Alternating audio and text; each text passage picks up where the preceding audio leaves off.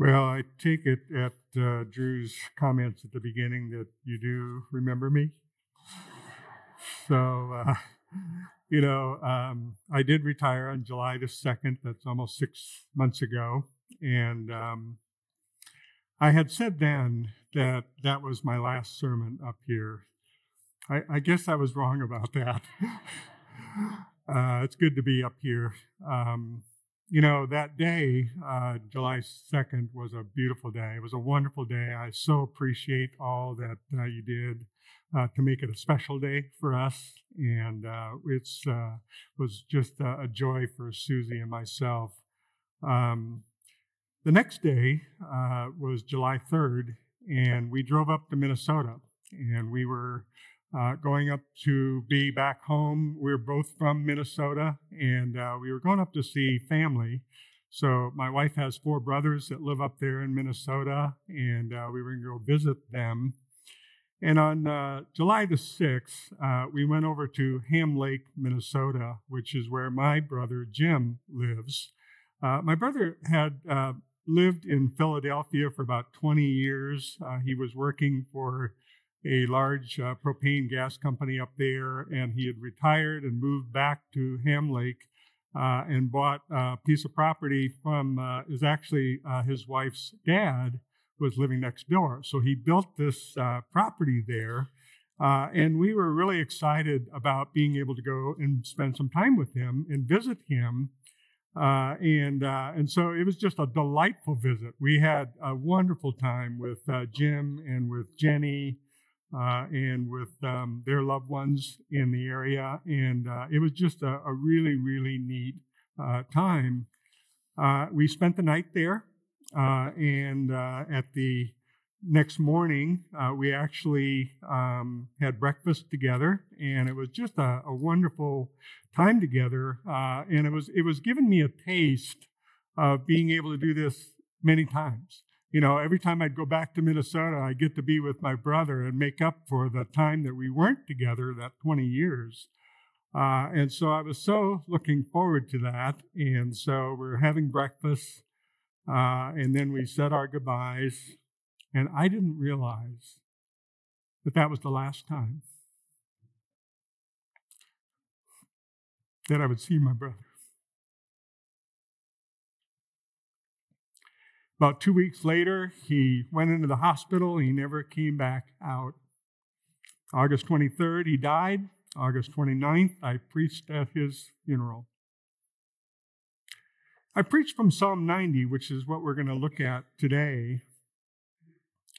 We read in verse 10 of Psalm 90, our lives last 70 years. Wait a minute. I'm 70 years old. If we're strong, 80 years. The day we buried my brother Jim, my oldest brother Dave turned 79. My brother Jim was 74.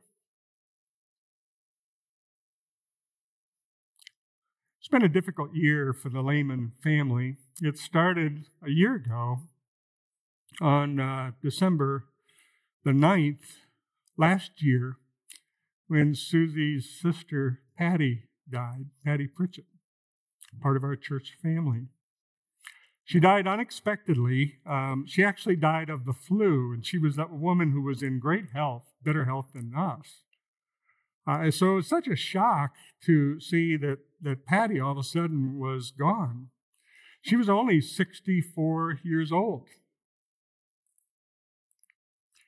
Now, as difficult as it's been for the Lehman family, it's been difficult for us as a church family as well. Patty, as I mentioned, we had her funeral here on December 29th a year ago.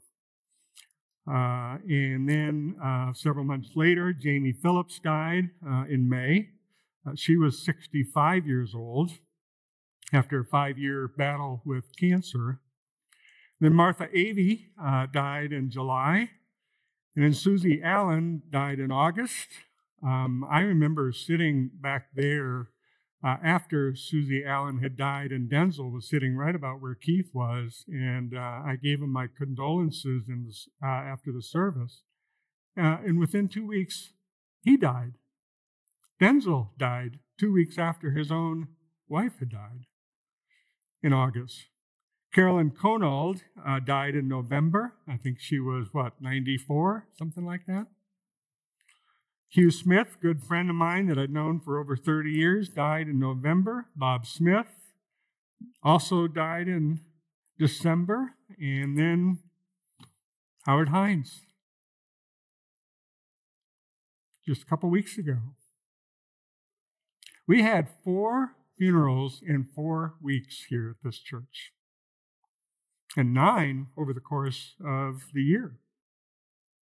Now, that's just within the Faith Church family. Many of you have lost loved ones, maybe recently, maybe in the last year, that weren't part of the Faith Church family, but my condolences to you for whatever loss you've experienced. It's often a difficult time of the year when we come to Christmas because it's so often an awareness that there's a chair that's empty where your loved one used to sit, and they're not there anymore. We miss our loved ones, and they're gone.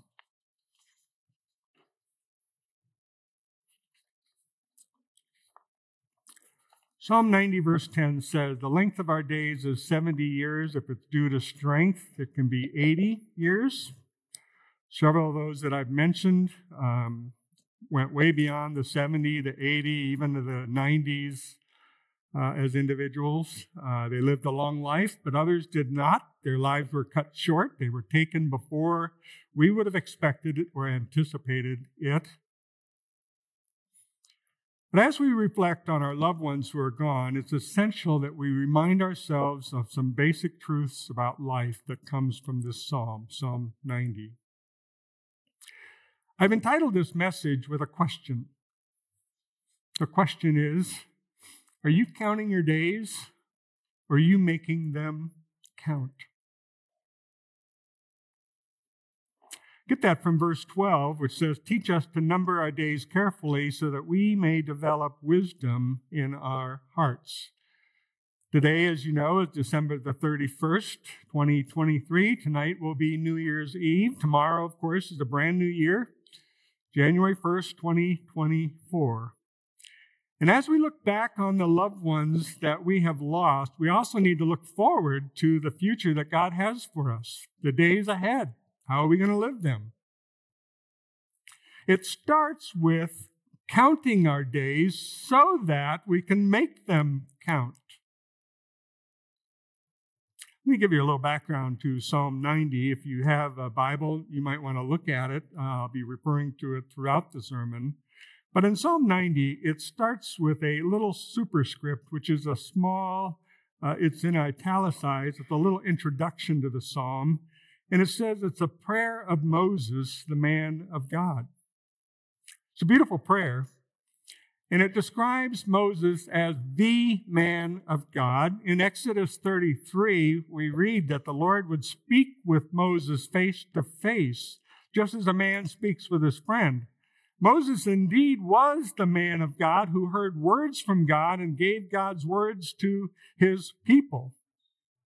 And he wrote this psalm, this prayer, as his conversation that he had with God.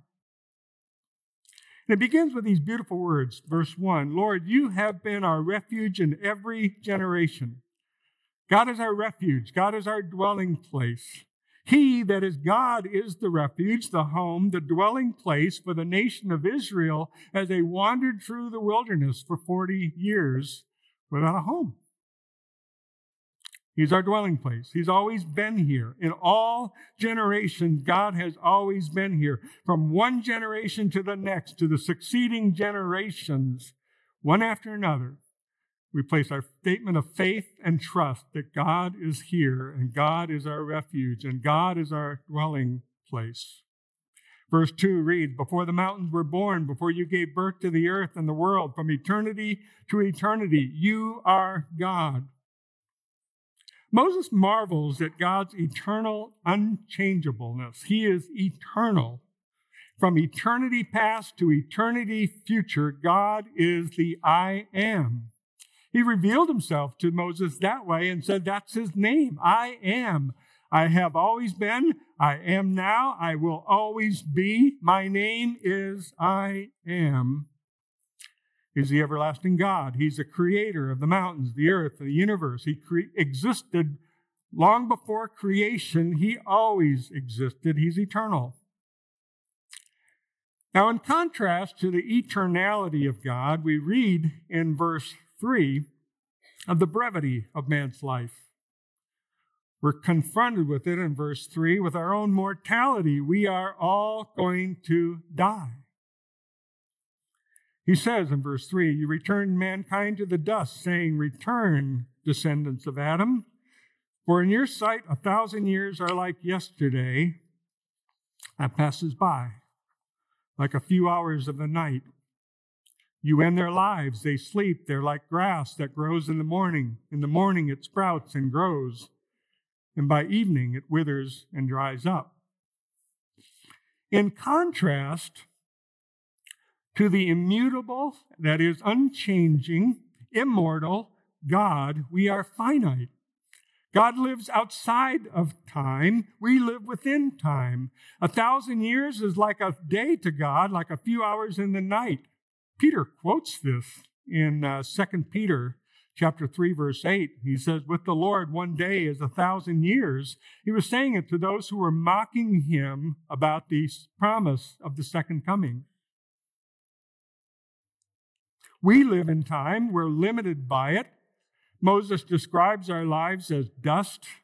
Our physical flesh, that is, our bodies, will decay over time, and they get buried in the ground, will eventually turn back into dust. Moses says our bodies are like grass that lasts but a day before it withers and dies. Now, last spring, Mike Bulmore came to Faith Church. He's an instructor with Simeon Trust, and he came to teach a group of pastors in the area on how to preach from the Psalms. And I like the way he divided Psalm 90, so I'm going to use his outline this morning. It's very simple. Number 1, life is short, verses 1 through 11. In light of the eternality of God that we see in verses 1 to 2, we see the brevity of our life. Life is short. How do you feel when you think about your time running out? You know, to visualize time running out, I have an hourglass. See the hourglass here? For those of you in back, you may not be able to see it very well, but the top portion of it has all this white sand and is going through the middle portion and coming down the bottom. The hourglass goes all the way back to the 1500s. And that was a way of keeping time. It's been around for centuries. Oftentimes they would take an image of the hourglass and put it in the newspaper. They would draw this little image and they'd put little rings on it. What were they meaning by that? You ever hear the phrase, time flies? You know? It's just fleeting by.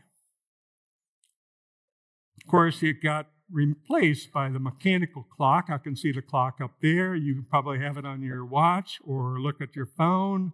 You can keep track of time many different ways now. But I want you to look at this hourglass and think about the sands of time will run out for every human life. How do you feel when you see an hourglass like this? How do you feel about the passage of time? How do you feel when you think, when this runs out, my life is over? You know, I wonder back in the old days if they actually had one of these up here, and it was like, when it's done, the sermon is done. Wouldn't that be nice? This is called an hourglass. It doesn't last an hour, by the way, so when it runs out, that doesn't mean I'm done, just so you know. Verse 4. For in your sight, 1,000 years are like yesterday that passes by, like a few hours of the night.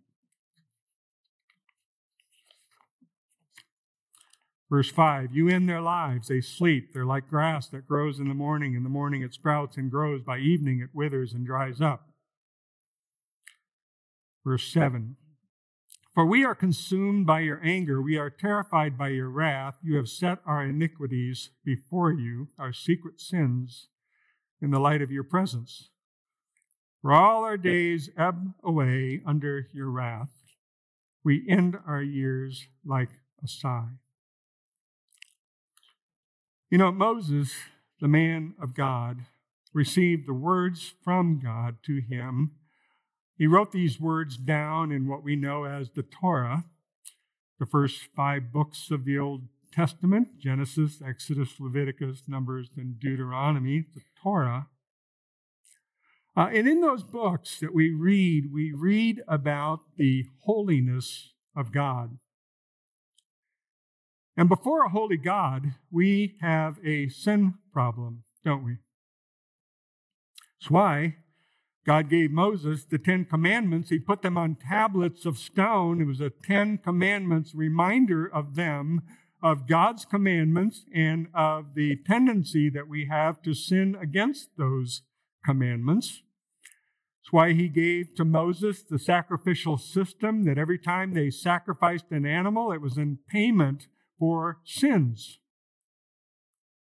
He gave them holy days like the Day of Atonement once a year, where sacrifices would be made for the nation of Israel, and the Day of Atonement was designed to remind them of their sin and of their need for payment for that sin so that they could be clean before God. He gave them the priesthood, Aaron and his sons, and the Levitical priesthood who would execute these rituals and these sacrifices. He gave them the holy place, the tabernacle, the place where God would dwell, and even had a holy of holies in it that no one could go into.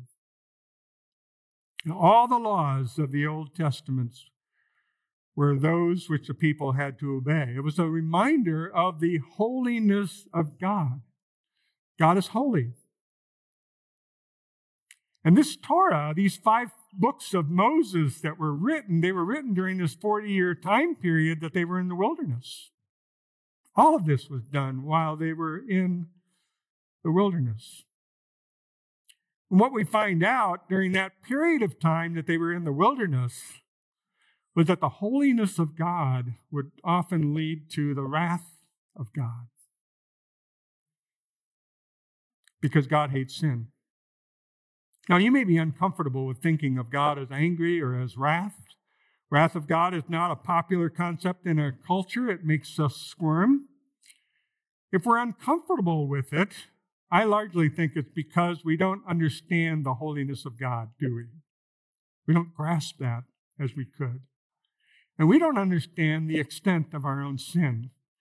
If we could really see the holiness of God and see our own sin, we would understand the reason for the description of God as one of wrath.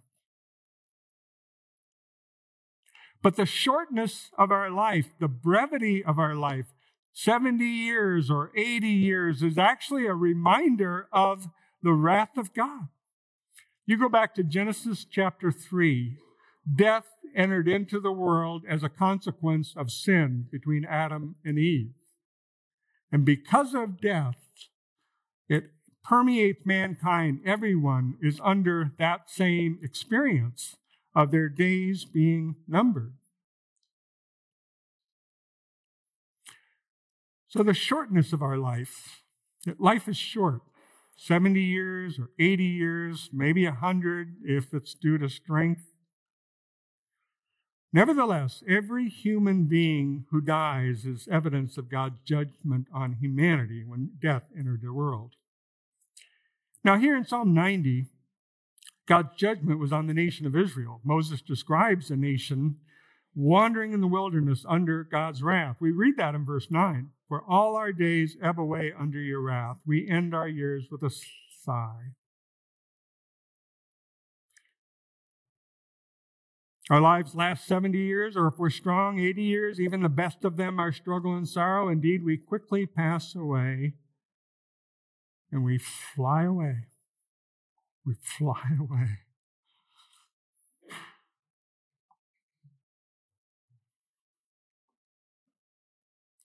Who understands the power of your anger? He says in verse 11, your wrath matches the fear that is due you.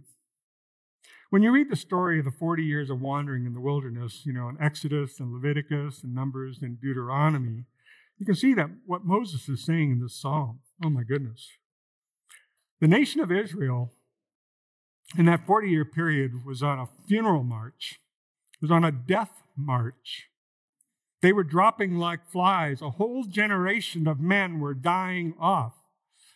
If a guy was 30, he could do the math, 40, 50, 60, 70. I can't live past 70. If he was 40, he could do the math. 50, 60, 70, 80. I might make it to 80. But many of them never made it that far, did they? Many things happened in the course of that experience that would cut their lives short. But it was a death march under the wrath of God. Now you can make a good case, for Moses writing this psalm toward the end of the 40 years in the wilderness. So this may actually be a prayer just before they get into the promised land. You're going to see a real turn of mood in this psalm, starting in verse 12. Second half is a wonderful prayer that I could imagine God's people praying as they settle down in the new land that they're dwelling. But scholars point out that Psalm 90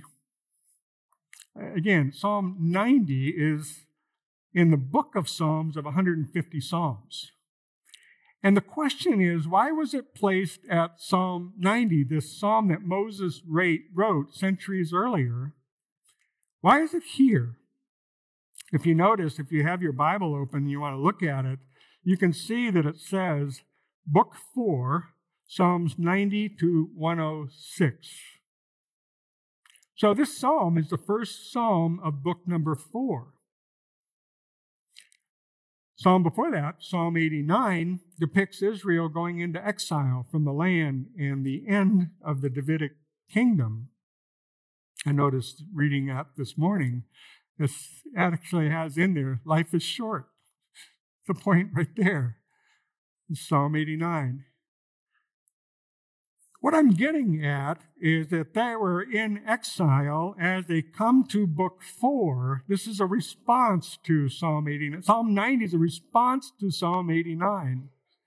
And as the people were going into exile, they needed to be reminded of some things about God. They were without a king. They were without a kingdom. What's going to happen now? And so, they were experiencing the wrath of God's judgment as they were taken away to Babylon. They could have read verse 11 and understood the same thing. Who understands the power of your anger? Your wrath matches the fear that is due you. We are in Babylon as a consequence of our idolatry. The nation was taken away. Moses would have understood why his psalm was placed at the beginning of book 4 while Israel was in exile. He had foretold that the exile would happen as a result of divine judgment. The nation of Israel would experience great trouble due to their disobedience. So Psalm 90, first psalm of book 4, especially the last half of it, can be read as a prayer for God to fulfill his promises yet again in the future, to restore his people to their land, to put the descendant of David on the throne, to mercifully give his people the blessings of his covenant. Now, what was true for the nation of Israel as they wandered in the wilderness for 40 years? What was true for the nation of Israel as they were in exile for 70 years is actually true for all humanity. God is a holy God. Mankind is under his wrath. Romans says, all have sinned and fallen short of the glory of God.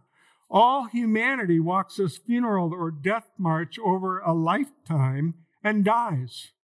One by one, sooner or later, 70 or 80 or 100. So these prayers can actually be prayers for all of us as we go through life struggles. Now, thankfully, when we come to verse 12, we turn the corner. In fact, I'm going to turn this over just as a symbol of that. Give me more time, right? Scholars see this psalm as a chiasm. It's a similar shape like this. The structure of the psalm looks like this. And verse 12 is the center point for the chiasm. It's the turning point.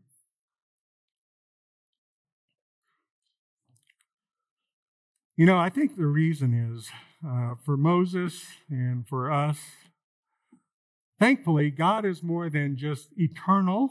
He's more than just a God of wrath. What we see now is that God is love. God is faithful. God wants a relationship with us. We see that in the remaining verses of the psalm. The psalm is a prayer. Moses prays this for his people. It's a very warm prayer, which leads to the second point. Live your short life wisely. Teach us to number our days carefully so that we may develop wisdom in our hearts. If the mood of the previous verses is like a funeral march or a death march for the nation of Israel as they wandered in the wilderness for 40 years, you can imagine those people, either then or the people in exile, as just counting their days. It'd be like if you were in the hospital and it was really a difficult time for you, you'd just be counting the days. Or if you were in prison, someone who's in prison is just marking the wall of the days that are going by, and they're just counting them. So what does Moses mean in verse 12? Teach us to number our days carefully so that we may develop wisdom in our hearts. I think what he's saying is help us to live our lives, our short life, wisely. Help us to not just count our days, but make them count. There's a huge difference between the two. In fact, it starts with counting our days so that we can make them count. You just letting them go one day at a time, or are you really thinking purposefully about how you live your life? Live it wisely. When my brother Jim died in August, I had thought his wife Jenny might ask me to do the sermon for the funeral, and so my mind went immediately to Psalm 90. And the reason is because my brother was the kind of guy that numbered his days. My brother was good with numbers. I think math was his favorite subject. I'm terrible with numbers. I hate math. In fact, I probably have a math phobia. But my brother loved numbers, and he had a job working where he would crunch numbers. So he actually was head of compensation for a large propane gas company. It was the largest one in the country. And so he was based in the headquarters in Philadelphia. And they would often buy up smaller propane companies and just be part of this huge conglomerate. And he would be crunching the numbers of compensation for all of these changes that were going on for the employees and for the businesses and so forth. So he was always crunching his numbers for the company. In fact, I found out at the funeral that they called him the king of compensation at work. But he not only crunched numbers in his job, he was crunching numbers for his personal finances. And I would hear about that as we were talking about it. I found out, he told me that he had spent $250,000 on the landscaping for the place that he lived in. Wow, I got to go see this place. But he not only crunched numbers for his job or his finances, he crunched numbers for his lifespan. He found out in his 30s that he was born with a heart defect. So he was always wondering how long he would live before his heart would give out. They told him, you're going to have surgery to repair this defect. And so at the age of 70, he had open heart surgery to replace a valve in his heart. And I remember praying for him the day before I called him. And I said, Jim, I know you're having surgery tomorrow. Would you mind if I prayed for you? And so I prayed for him pretty intently. And at the end of my prayer, he says, man, you're good. And what? Haven't you ever had a pastor pray for you? So I prayed for him, and then he had his surgery the next day. When they opened him up, they discovered this huge aneurysm on his aorta that they had removed. Oh man, wow. It's like this big balloon that was ready to burst at any moment. It would have killed him. So after that surgery, Jim lived counting his days because he didn't know how many days he would have. My brother was better than anybody that I knew at it. He wanted to count his days so he could make them count. And he did that by the way he lived his life with his family, with his children, and with those in his life. We should count our days. That it says in Psalm 139, our days are numbered even before we're born. We just don't know how many we have, right? So we count our days to develop wisdom in our hearts. We can then live our short lives wisely. Now, the main application I would like to give from these verses for the next 5 minutes that I'm going to talk about this is verses 12 to 17. We'll go through these quickly. But I'm going to put it all on one slide. You can see that there. I want you to see how they tie in together. I know there's a lot of words on there. Some of you might want to take a picture of it if you want to take a picture. Some of you might write it down in the time that we have remaining. If you don't do that, that's fine. You can just go to Psalm 90 and follow through it. But, I always think about how we should pray Scripture. And for me, what I do is I pray through a verse of Scripture, then I put it into my own words. And then after putting it into my words, I put applications of it, and I pray it through. And I would like to suggest that you make this a prayer for the new year. Perhaps some of you could pray this kind of prayer tonight if you want to pray at New Year's Eve. If you don't want to do that, pray sometimes tomorrow. And pray through this prayer or sometime during the week. Make it a prayer for the year that you really give this to the Lord and take these thoughts and really embrace them. Number one, by your wisdom, help me to number my days and live them with purpose. There's a verse in the New Testament that really corresponds to this well. Let me show it to you. It's in Ephesians 5. He says, pay careful attention then to how you live, not as unwise people, but as wise, making the most of the time because the days are evil. Pay careful attention then to how you walk, not as unwise people, but as wise, making the most of the time because the days are evil. If you have an older translation, it's actually translated redeeming the time. To redeem is to buy it back. I don't think you really can buy time back, right? Once time is lost, it's gone. So scholars usually interpret this or translate this, making the most of the time or most of the opportunity. You'll see that in a lot of translations. Making the most of what you've got. Redeem it. Make something good come out of it. Do something with it that is purposeful and means something to you. If you look at Ephesians 5 as a whole, this verse 15 is actually the first verse of a long section down to 21. And it really explains what Paul means by making the most of the opportunity. It's living according to the will of God. He actually mentions in here, don't get drunk. So, which is a good reminder for New Year's Eve, right? Don't get drunk. He actually says, don't commit immoral sin, which is a problem in that culture. It's a problem in our culture of sexual sin. So he gives a lot of guidance here of what does it mean to live according to the will of God and making the most of the opportunity. I'll go back to the other slide and look at point number 2. By your compassion, turn from your anger towards me and help me live as your servant. Verse 13 starts out saying, how long, Lord? How long? It's a cry of the heart. How long before this is over with? If you're struggling in some way, you would understand the sentiment of this prayer. It's actually a lament the language of lament, saying, Lord, how long? Lord, help me. Turn and have compassion on your servants. Now, he described God's eternality and his wrath and the fear that is due him.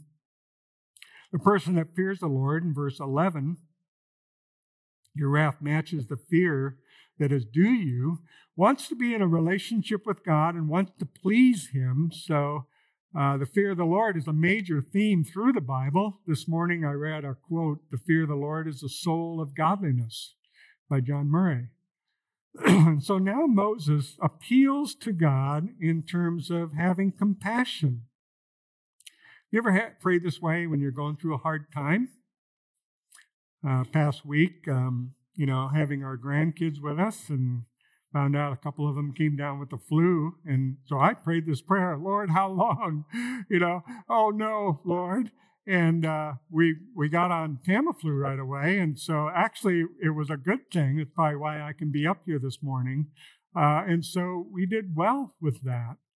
But you know the feeling? The feeling you have of, oh no, how long is this going to be? What's this going to be like?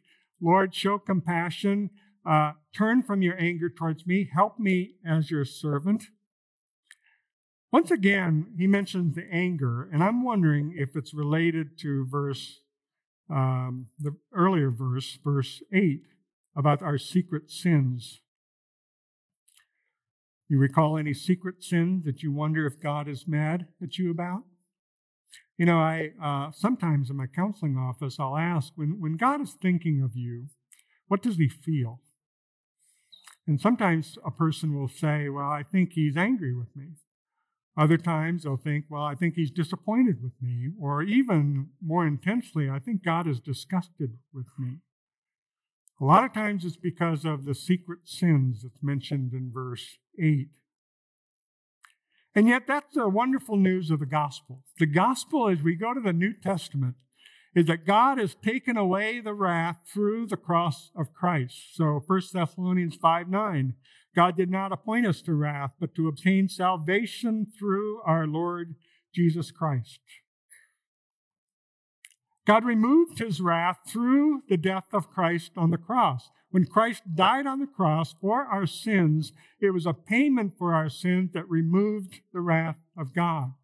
That's why Paul could say in the previous chapter in 1 Thessalonians 4, if your loved ones have died, you will be able to see them again if they're in Christ.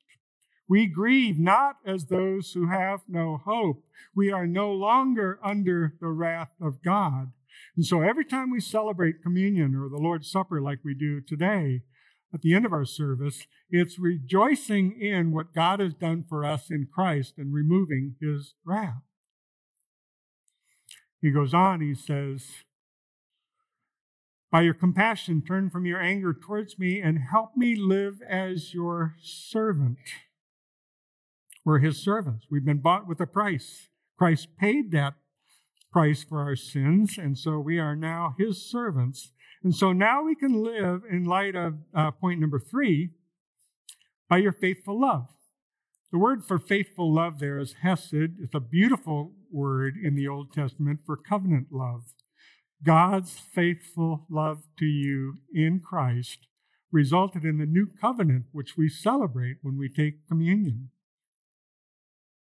His faithful love. Enable me, then, to enjoy my life. Wow. This is the huge change in the mood of this sermon.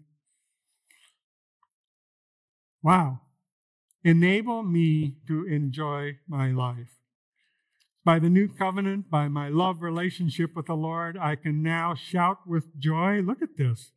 Satisfy us in the morning with your faithful love so that we may shout with joy and be glad all our days. Make us rejoice for as many days as you've humbled us, for as many years as we have seen adversity. Many of you know that I'm a counselor and I do a lot of reading in the field of counseling. Let me just tell you, this is positive psychology at its best. You read positive psychology, it's all about how you can make yourself happier or joyful or enjoy your life.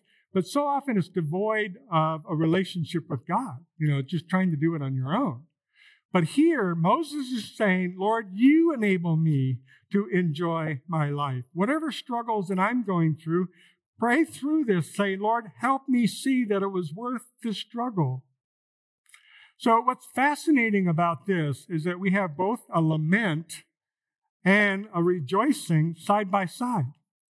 I just think that is absolutely fascinating, that you can take a person who's really struggling with life and say, you need to experience God's joy in the midst of your struggle. You take a person who's quite happy and they may need to be reminded of what's not going well in life. It's not an either or, it's a both and in our experience. And then number 4, by your visible work in my life and my children, may you display your glory. Let your work, verse 16, be seen by your servants and your splendor by their children. In my own prayer time over the years, I've often will pray and ask God for wisdom. And I actually do count my days. I actually have a planner that helps me count my days. And I actually write down my responsibilities. I write down my schedule. And I ask God for wisdom. Give me wisdom on what the right priorities and how I spend my day. I also ask God for strength. Give me strength to live out what you have for me with the day that I have. But in addition to that, we need to be praying that God would actually be involved and intervene in some way. God, show me your visible work in my life. Show me how you're working. Show me what you are doing so that I can see your glory. I can see what you're doing in our midst. And then finally, by your blessing, make what I do count for eternity. Let the favor of the Lord our God be upon us. Establish for us the work of our hands. Establish the work of our hands. Here again, we see a combination of two things. We see God's work. That's in the previous verse, verse 16. Now we see our work. And when he describes our work, the literal language of this is give permanence to. Make what I do count for eternity. Make what I do last beyond my lifetime. I took these 5 sentences and I put them on a card. And I'm using that as just a way of praying through it. Say, Lord, I want you, by your wisdom, to teach me to number my days. Lord, I want you, by your compassion, to enable me to sense that I'm truly forgiven and truly loved by you, and that you're not angry with me anymore, and I can live as your servant. By your faithful love, enable me to enjoy my life. By your visible work in my life and my children and my grandchildren, may you display your glory. And may what I do count for eternity. Let's pray. Father, I thank you for the teaching of your word. Thank you for what Moses gave to us as a cry from the heart to make our lives count.